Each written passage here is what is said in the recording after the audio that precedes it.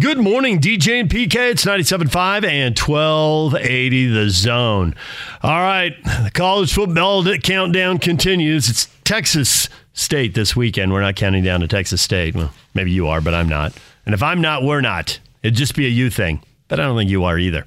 However, that first weekend in November has my full attention. The Aggies are going to play on Thursday. The Cougars are going to play on Friday. The Utes are going to play on Saturday. It's go time.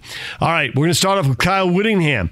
His media availability, another player transferring. What does Kyle think of that? Here's Kyle Whittingham on 97.5 and 1280 The Zone. I just want to see if you had a comment on you had another guy enter the portal in TJ Green. Yeah, TJ has been here. I think this is his fourth season coming up. Great teammate. Did everything we asked him while he was in this program, and he'll be getting his degree in December, which is the most important thing.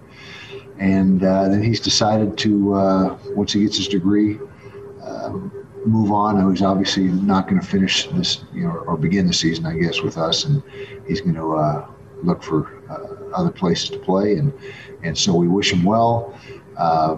Wasn't getting as many reps as he'd hoped. We got those four guys ahead of him: Jordan Wilmore and Devin Brumfield, Ty Jordan, Makai Bernard, not necessarily in that order, but all those guys were getting more reps than TJ, and just wanted an opportunity where he could be,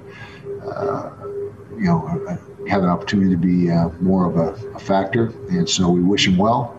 And I believe he's got 2 more years of eligibility, and with the freeze that's going on now. So he's a great kid, and again, very proud of him for getting his degree, and we wish him all the best. Josh Newman, followed by Chris Kimrani of The Athletic. Kyle, good morning. How are you? Good, thank you. Just to follow that up, on a personal level, look, you recruited TJ for a reason, and he chose you guys for a reason. You put a lot of time into him. On a personal level, is it tough to see guys like that transfer out of your program, guys who did the right things like that?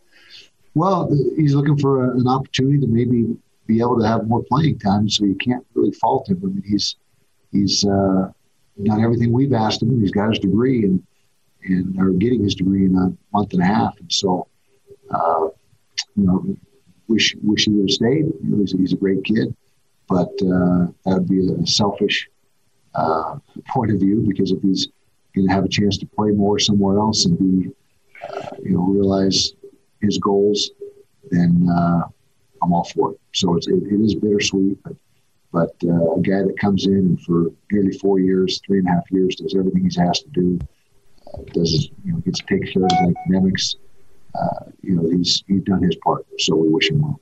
And just to follow that up real quick, as you see games going on across the country, we are seeing some outbreaks in spots. Games are getting postponed. Games are getting canceled. As you get ready to start your own season, what can be learned from things that are going on around the country in terms of COVID and safety? Well, I guess we can learn there's a good chance that some of our games will get canceled and postponed as well.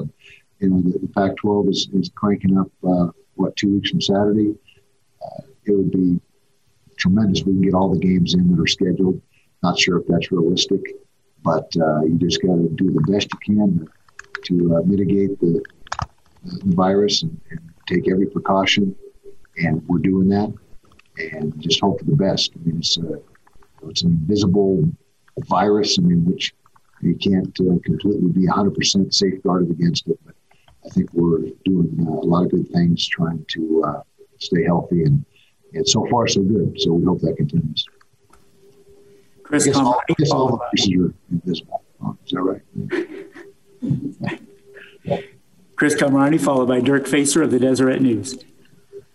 Kyle, what does a 100% Britton Covey add to this version of the 2020 Utah offense? Oh, he adds a bunch, and not only to the offense, but to the return game and special teams. His value there is tremendous for us. And he was, in our opinion, the best return guy in the country his freshman year, at least punt return, and we think he's going to be just as good this year, if not better. And so that's a huge positive for us. Then from an offensive perspective, having him healthy and his quickness and speed, his return, makes him a very viable and valuable weapon for Coach Ludwig, and he's going to move around in a lot of different spots and get the ball a lot of different ways. And so he'll be a big part of what we're doing offensively. Next, Dirk Facer, followed by Sammy Moore with the Daily Utah Chronicle. Good morning, Kyle. How are you? Good, Dirk. Thanks. Good. Hey, Britton Covey and players from the other Pac-12 South teams are doing a Zoom conference with the Pac-12 today. I wondered if you could just make a general statement about the division and the fact you've won it twice. I imagine, do you feel like you've got a big red X on your back? Well, we have won it back-to-back, as you mentioned, and this year we're not picked to win it, so I'm not sure if we get the target on our back or whatever.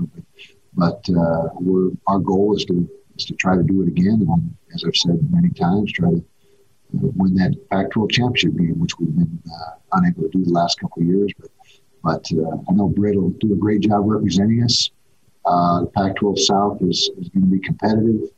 I guess SC has been chosen number one in the South to win it, so we'll see what happens. But we get a lot of good young talent in the program, and we're trying to get them ready as fast as we can.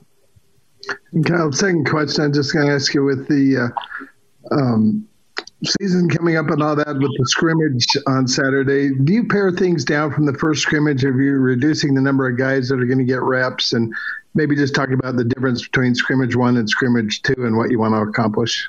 Thank you. That will be the case. We'll have fewer guys get reps. Every single guy got reps the first scrimmage. Everybody that's in the program that's healthy and able to do so got an opportunity to show what they can do.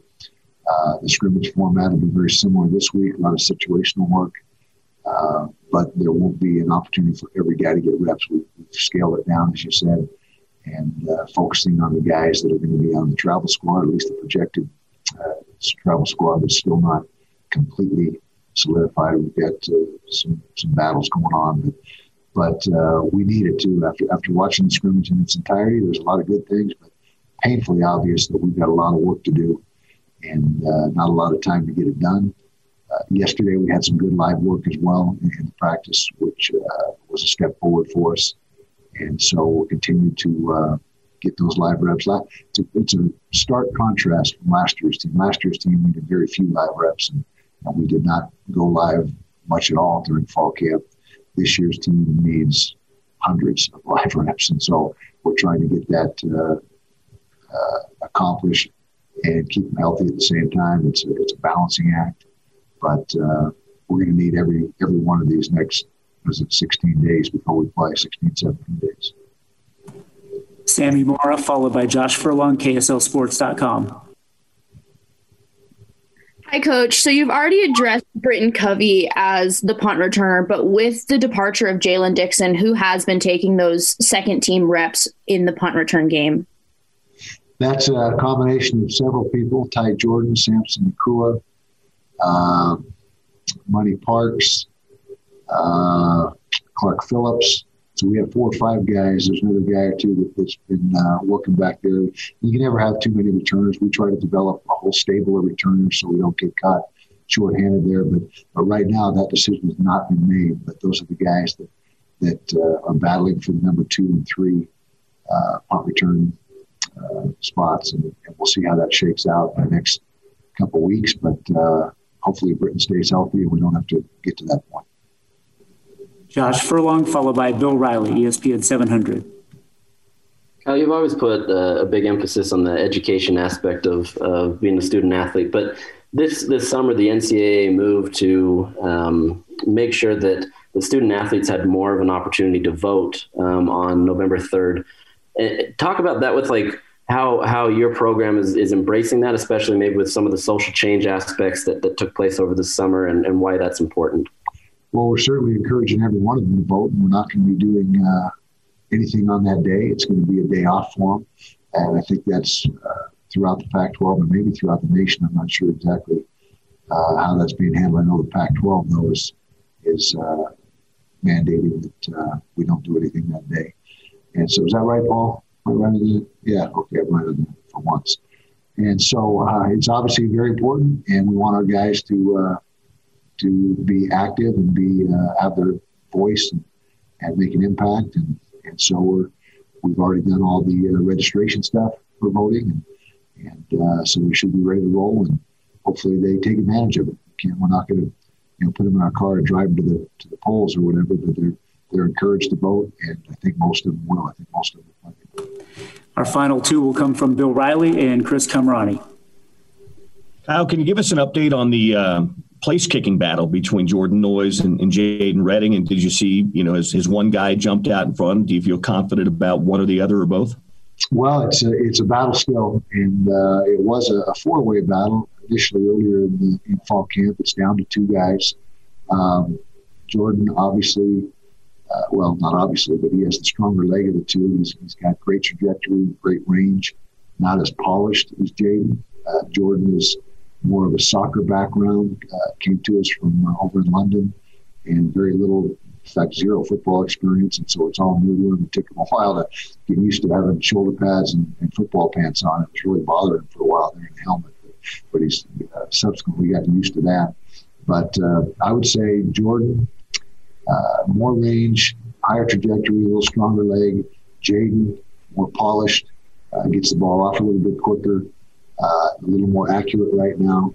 And so that battle will continue, and that can continue all the way up until game day if needs be. We got to just make sure we get the right guy. And then once we think we got the right guy, we'll find out. We'll give him a couple opportunities. And if he gets it done, then great. Last year we had Jaden wasn't our guy going into the season, but when we had a couple of kicks that should have been made, Jaden got his opportunity and made the most of it and ended up making darn near 80% of his kicks. I believe it was like 10 out of 13, which was in the top third of the Pac-12. So Jaden's success last year also helps him this year. That counts. What you did last year counts because you've done it in game situations. Jordan Noyes has never kicked in a game situation, so although the stadium will be empty, so it won't be like normal. But those short version still ongoing, and we hope to have it settled by we'll have it settled. We'll know who's going to kick on Saturday the 7th, at least by Friday the 6th. How about that? And a quick follow-up. What did you shoot at Pebble? What did I shoot at Pebble? I shot 87. I was proud of myself. Last year. From the tips? No, the next one up. Not the tips, but the next one up. So. We'll conclude with Chris Kamrani of The Athletic.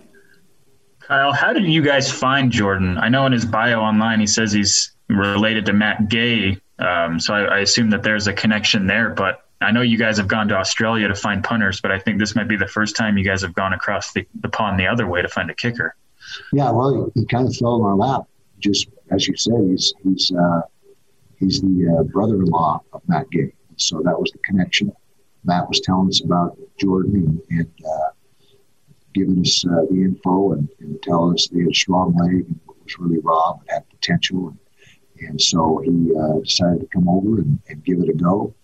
And he's done very well so far. I mean, he's got all the potential of really a big time kicker, and even maybe an NFL kicker. He's got a stronger leg than Matt had actually. And so he's a guy that's got a lot of upside, but again, we've got some refining to do and some technique things that he's working on. But he has a big upside, and we're hoping that he can realize his potential and get to the place we think he can get to. Did he offer up you guys some film to look at, Kyle, just as a quick follow-up, or did you just have to take Matt's word on it? He just walked on. And gave it a go. We did take Matt's word. That was really the main reason and why we brought him in, is because Matt vouched for him and had kicked with him. And so, Matt, he's a guy that knows the deal and knows what a good kicker looks like, so we trust him. There's Utah football coach Kyle Whittingham. If you want to hear all the Ute availabilities, they're all up at 1280thezone.com. We're going to take a break. When we come back, we're talking Cougars with David Nixon, the former linebacker, former NFL guy, former BYU guy, and now on BYU TV. David Nixon coming up next. Take the Zone with you wherever you go. Let's go.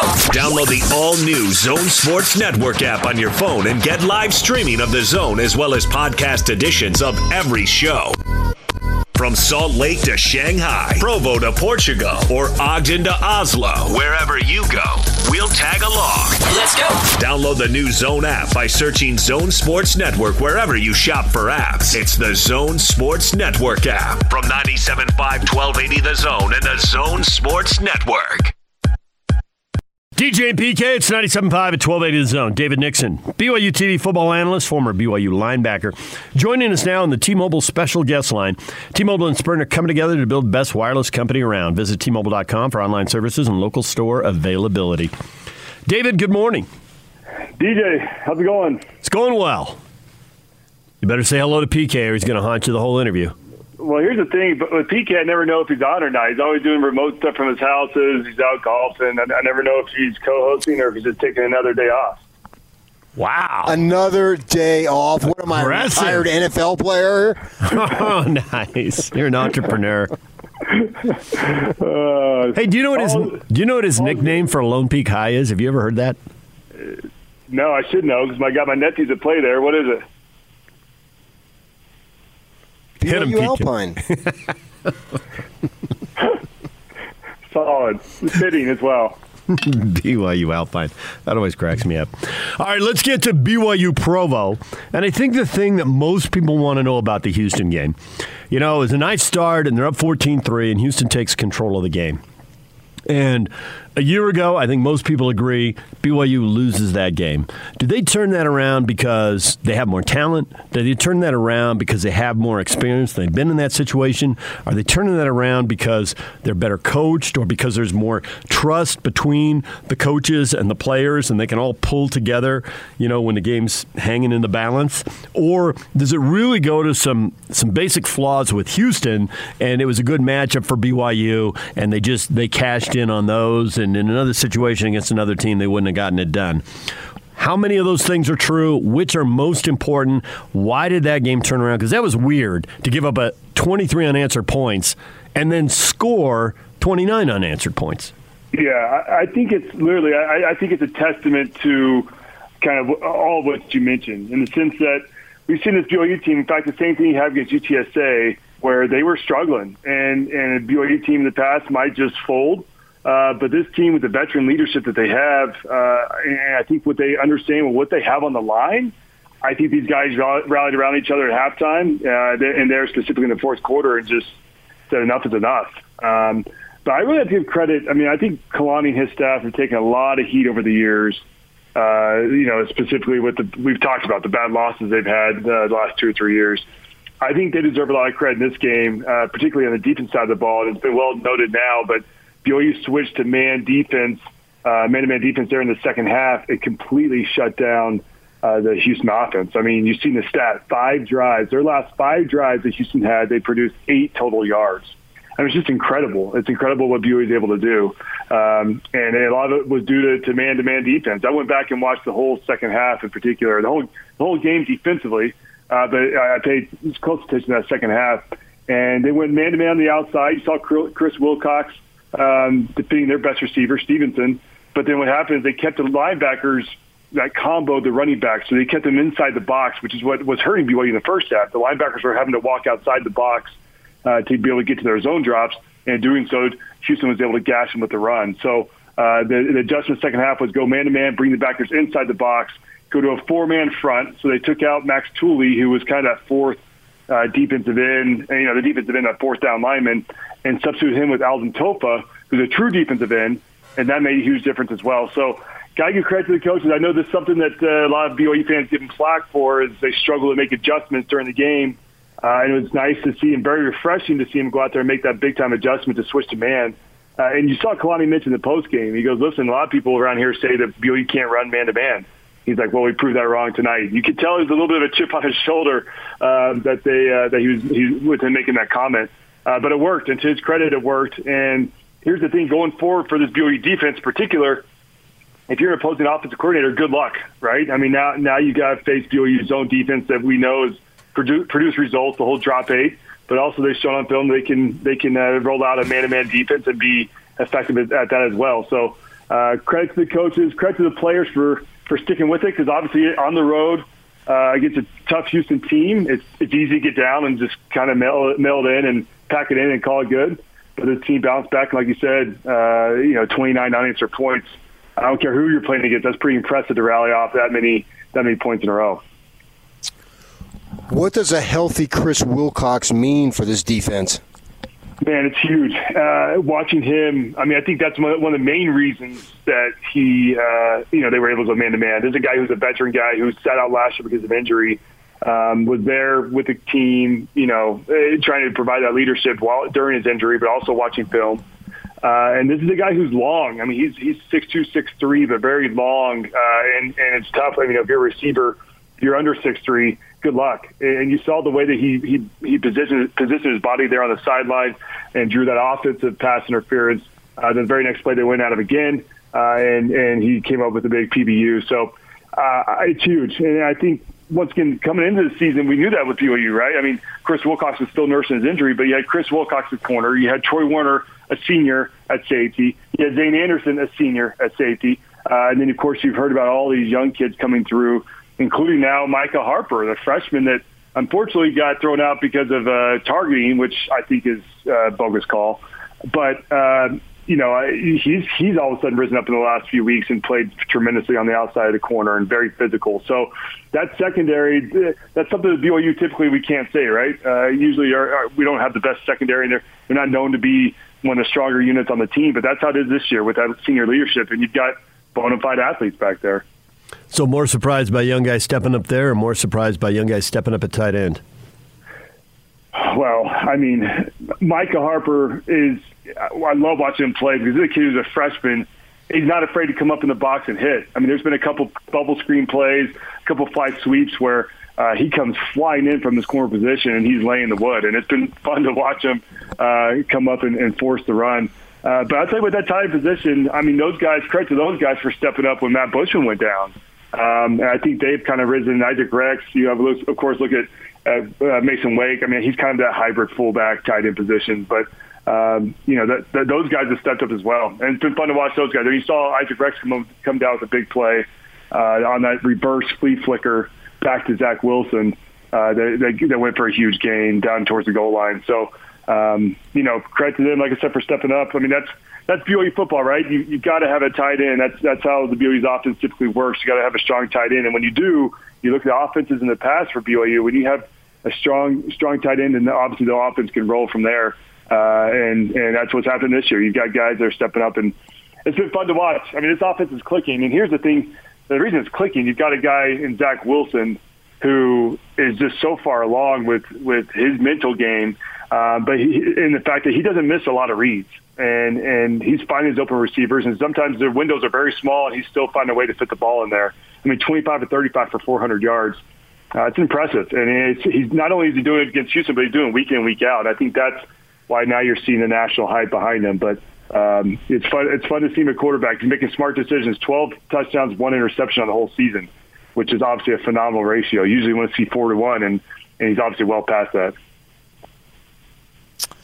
What type of concern do you have on the short yardage situations? Because that wasn't very good. Yeah, it was bad. That was real bad. It was frustrating because when BYU went for the 4th and 1 on the goal line, they went with they hit it off to Mason Wake, and there was no lead blocker, and they tried to force it inside, as you mentioned, where BYU was not having success. And when you go back and watch the film, Houston was doing a good job of submarining. So on the hike of the ball, Houston defenders would just cut out BYU's offensive line's legs. Typically, that's a sign of, listen, I can't beat you straight up man-to-man, so I've got to do something to take your legs out and create a pile here that then my backers can flow and clean up the mess. And so I don't know why BYU tried to continue to stick with that inside run, especially because earlier in the game, Lapini Katoa scored on a touchdown, which is outside stretch play. And so I don't know why they felt like they need to go back to the well on that inside play, inside zone, and inside lead. But I would have, if you go with that play, just give it to Algier, who's obviously a strong back, and lead Mason Wake up and get that extra blocker. But don't give it to him, try to catch him off guard. So, later in the game, they went to the outside screen game to Dax Milne, where we've seen where they motion him in, and then it's just easy, under center, throw it off to the side, and he transitions in for a touchdown. They block it up well. So they started to attack the edges later in the game, but on that one series, when they kept going back to that inside run, it just didn't work. It was baffling that was their play call on fourth down. So, listen, players, there's a lot of things they get to learn, watching film, and I think coaches do the same thing. I think they'll go back and say, listen, against Houston in particular, it didn't work, and so obviously it's not working against somebody else in the future. We got to abort and go another direction. Our defense is going to sell out to stop Dax Milne now, 184 yards. That's just a huge number. I mean, that's the crazy thing about this offense, right? I mean, for the first few weeks, it was Gunnar Romney. We got to sell out to stop Gunnar Romney. And then, of course, Gunnar goes down with a hamstring. I think he's going to be okay, was what we're hearing. But I think it was more of a tweak than a pull. But, you got him, and then all of a sudden Dax Milne steps up and goes off for 180-plus yards. And so, I think with this offense and with Zach in particular, the way he's distributing the ball, it's tough to go, focus in on one guy. I mean, I think in this game he had 8 different receivers that he was able to get the ball to. And so this goes to show you that, okay, you want to double team Dax on the outside, great, then I'll find Wake or I'll find Rex or I'll find Neil Pau'u or whoever else is left, right? And I think that was the thing, in credit to Zach, is Houston dared BYU to throw the ball. And they at certain times, they lined up 8, 9, 10 guys in the box. And going back to your question earlier, PK, that's what they did on the short yard situation. They had literally 10 guys in the box, which is insane. And, of course, BYU was in 13 personnel, and they had it in there packed in tight. But still crazy. They're trying to dare you to throw the ball. And so now you fast forward to the game, and Dax would have one-on-one on the outside repeatedly, and Zach made him pay. That's what you do. I mean, you watch Dax Milne's release and his route running. It's pretty spectacular, and the way that he's able to stack the DB. So he beats him on his release, but then he stacks him. So the DB's now completely on his back. He's not on his hip, but he's on his back, which allows Dax to really control it. He can slow down and create some separation for the ball, which is what happened on a 3rd and 15. And so he's just a savvy route runner, and once again, Dak realizing he's got one-on-one on the outside. He has some confidence in Dax. They've got that relationship, as we know, and he was delivering dimes throughout the night. So it's a tough offense. Yeah, pick your poison right now, because if all of a sudden you keep 2 safeties high, then you've got a lighter box, and then you start to gash them with the run. So right now this offense is clicking. It's pretty fun to watch. So probably collectively over the course of the season, BYU is receiving as much love and attention nationally since the days of Bronco, when he had that phenomenal streak of 4 consecutive seasons of double-digit wins. And we're discussing scheduling. Should they go easy or easier anyway? But what does that do for recruiting? Because kids want to play big-name games, big-name opponents, and all that stuff. So I don't know if there's an easy, just definitive black-and-white answer, but what are your thoughts? I think there's a happy medium. I mean, obviously this year BYU, the schedule they're playing currently is not what I would not want to see moving forward. To BYU scrap all the P5s and just stick with a G5 only type schedule. It is fun to be nationally ranked, but once again, even this year the whole rankings is funky because the Big Ten and Pac-12 are playing currently, and so you can't take too much credit into what that looks like. But I would say there's a happy medium. I think playing 6, 7, 8 P5s is a little too much.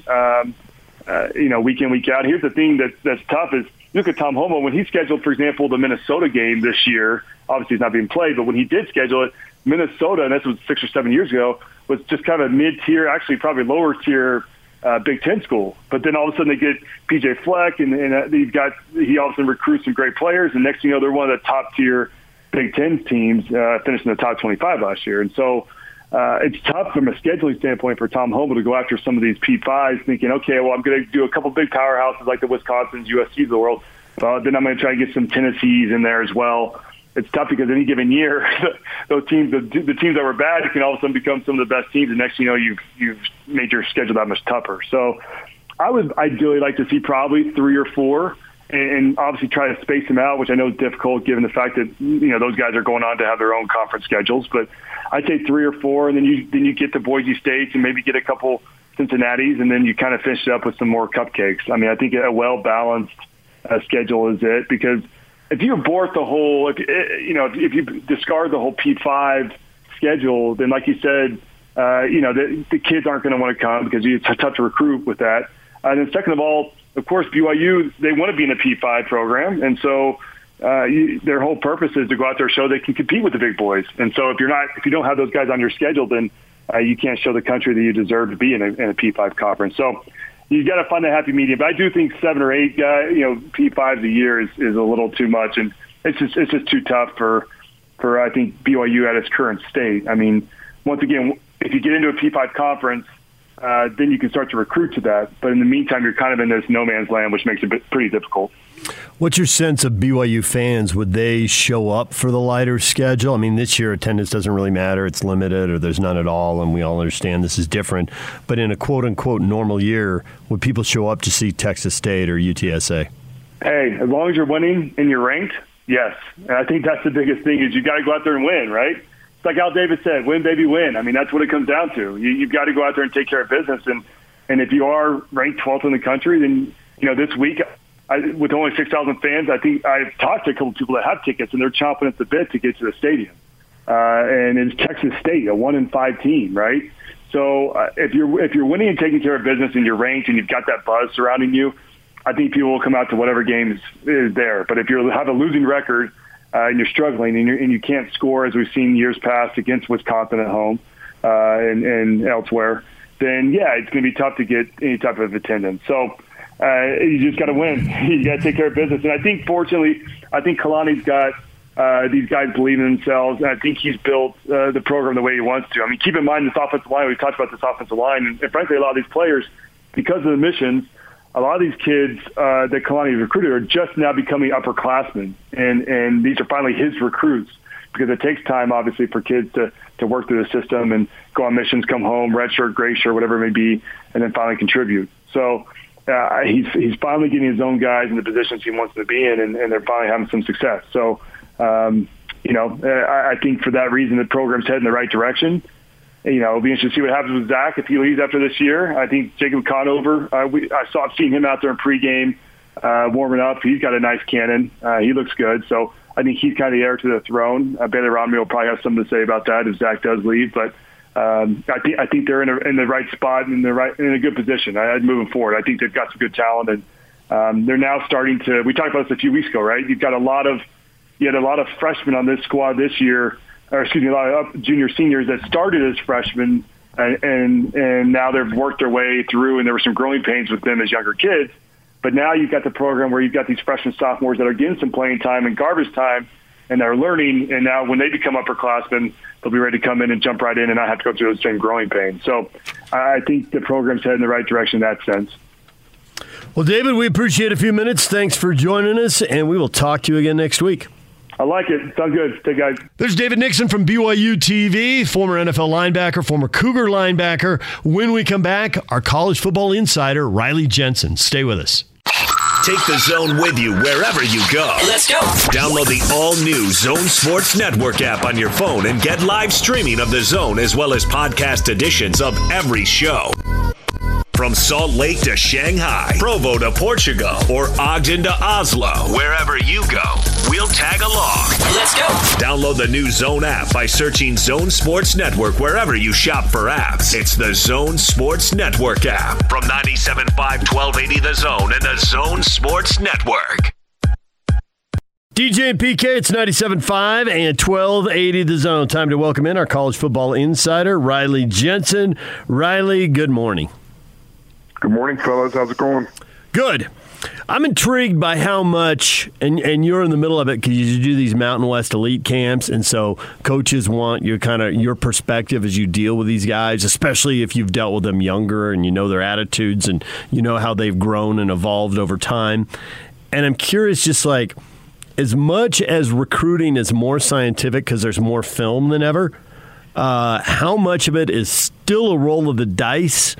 Because Jack Tuttle's getting offers from Utah and USC, and at the same time, Wilson is just driving around trying to find somebody and does well at camp at Boise State, and then eventually skips that offer and takes the BYU offer. And now, if you could redo things, Tuttle's at multiple schools not playing, and Wilson's showing up top 5 quarterback in the eyes of NFL teams. So is recruiting really getting that much better? Was it even a bigger roll of the dice? I don't think it's getting that much better. There's still a whole bunch of, for lack of a better term, there's a little bit of arrogance on the college level that they know better than high school coaches, right? So there's a little bit of like, look, as long as he's tall enough and as long as he has a strong enough arm, I'm going to be able to teach him how to read defenses better than you guys can, right? So there's still a little bit of that. So there's this whole eye test thing, like, do they pass the eye test? And one of the things that happened with Zach that I think is maybe one of the reasons why he didn't have as many P5 offers as you would have thought that he would have coming out of his senior year is he was extremely skinny for all the way up through his junior year. And part of the reason that he was skinny is because he was also playing basketball.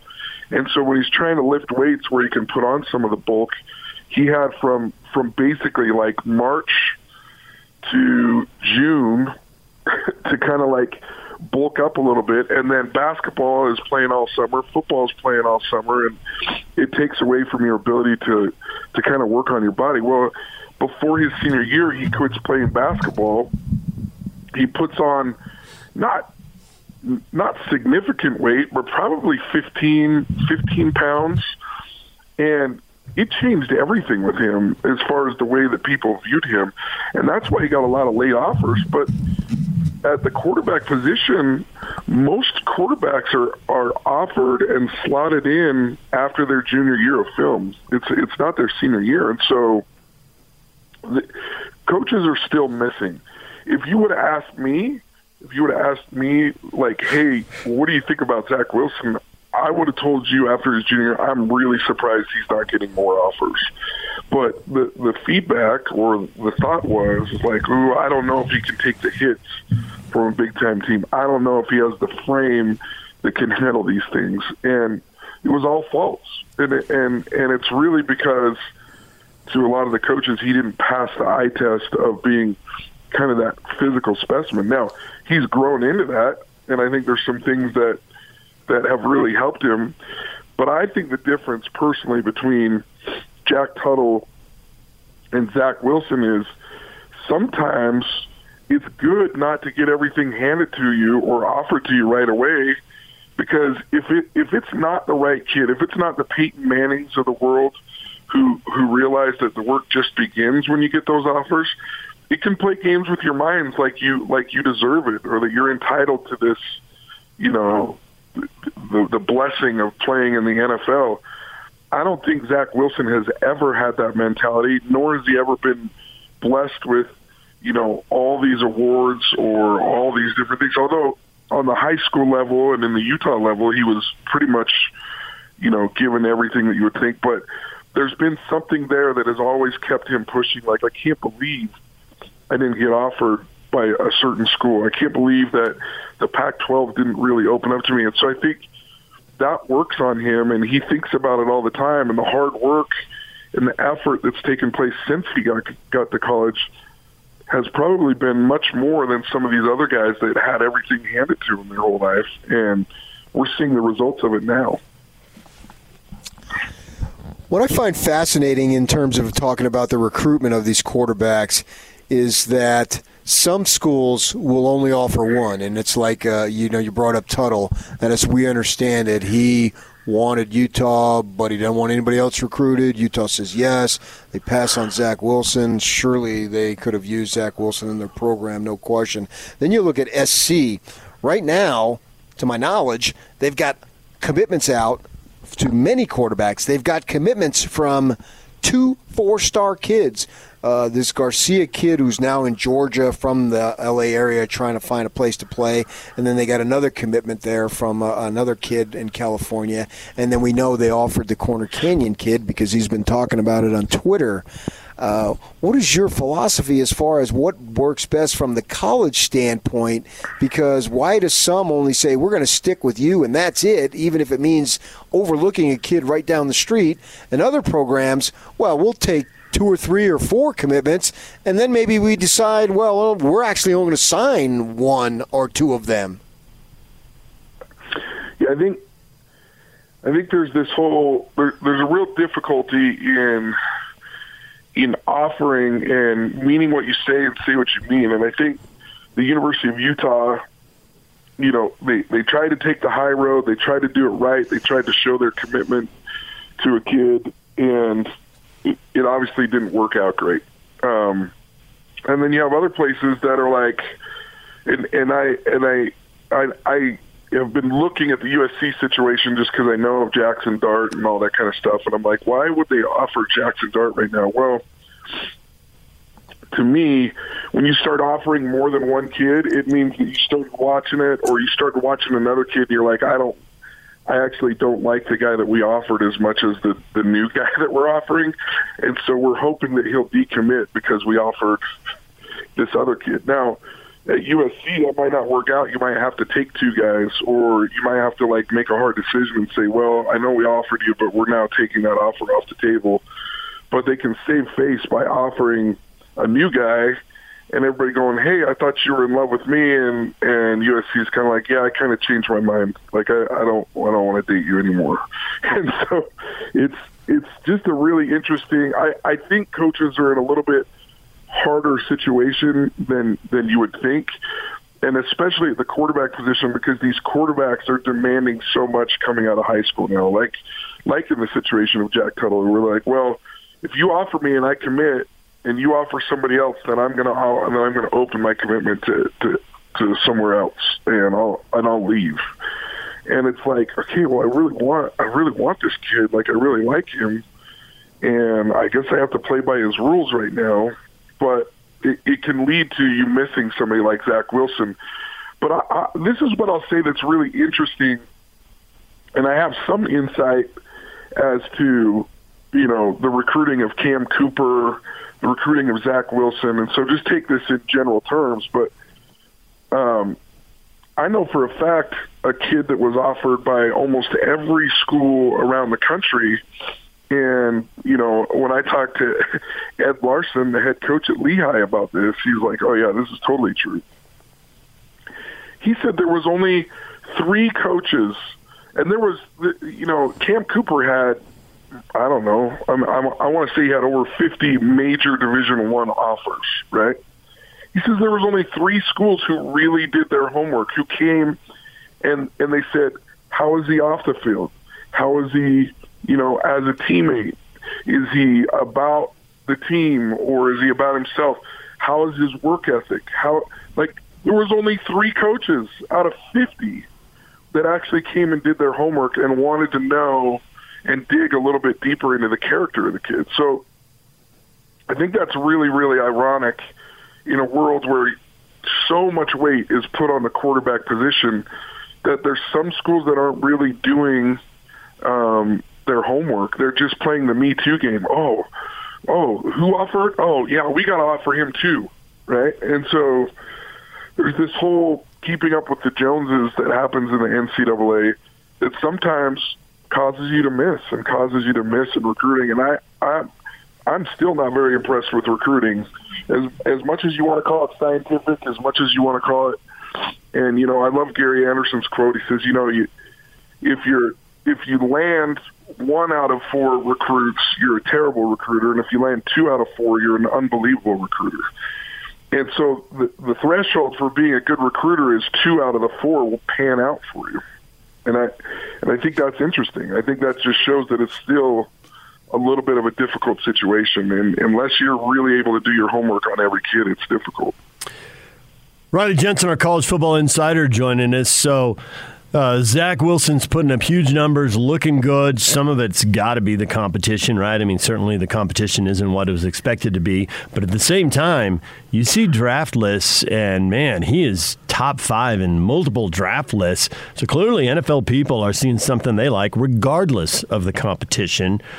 What are you seeing in all of that? And are you surprised when you see him pop up in a top 5? I've seen him 5th in one, 2nd in another.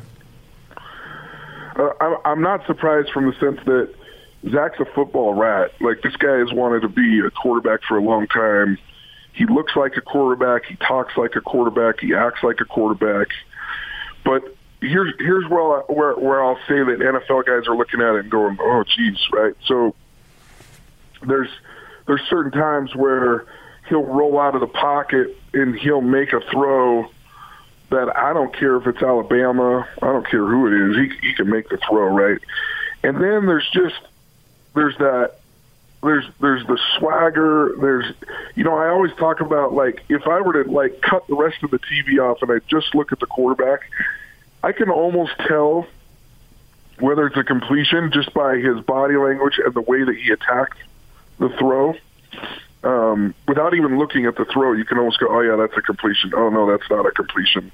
And I don't know what the body language is when I look at it, but Zach has that body language that almost every single time he throws the ball, I'm like, oh, my gosh, that's going to be a completion. Oh, that's a completion. The body language tells me that's a completion. And as a result, it's up near 80% in completions, which is just off the chain good. I don't care what level of football that is. And I know that the schedule has not been fantastic, but he's doing all the things that a great quarterback would do against lesser competition. Now, I will say this. Dax Milne, some of these receivers, Gunnar Romney, the tight ends, Mason Wade, these guys are also reminding me a lot of the BYU teams of old where they catch everything. I mean, yes, this is not to take away from Zach at all, but I think we got to give a little bit of credit, to the coaching down there, to Coach Sataki, the wide receivers coach, and to this wide receiver core. I mean, there's catches by Dax Milne. I mean, I know it seemed like a little thing, but they did a little crossing route over the middle last game. It was way behind him. He reaches his hand back, just catches the tip of the ball, and gets him 9 yards and a completion without anyone even hardly saying anything on TV. And I mean, Andre Ware, all he's ever going to talk about is freaking Zach Wilson. But I'm starting to notice how good this wide receiver core is and how great of catches they actually make. And I think it would be really fun to play with this receiving core. They remind me of the Andy Boyces, the Eric Drages, the Bryce Domans of the past that run really, really good routes, and they catch everything. And as a quarterback, I know I've talked about this with you guys before. When I was throwing to Kevin Curtis at Snow College, his catching radius was off the charts. Like, he could catch, within 12 feet of him, he was going to catch the ball. And all of a sudden, as a quarterback, it makes you more confident. And all of a sudden, I start throwing the ball on the money to Kevin Curtis because I know that I don't have to be perfect. And that's what happens with these wide receivers is you don't have to be perfect to Dax Milne or Gunnar Romney or some of these guys that are catching the ball for you. And all of a sudden, you start putting everything on the money because there's no pressure to be perfect.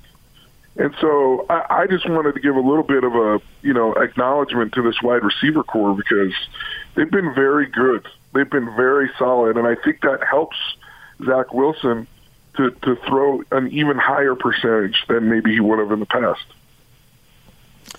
Knowing what you know of DJ Riley, do you think he would prefer a PBU or a PB&J? Listen, I'm in no position to criticize people who like PB&Js, but I think we all love a PBU. We all love a PBU.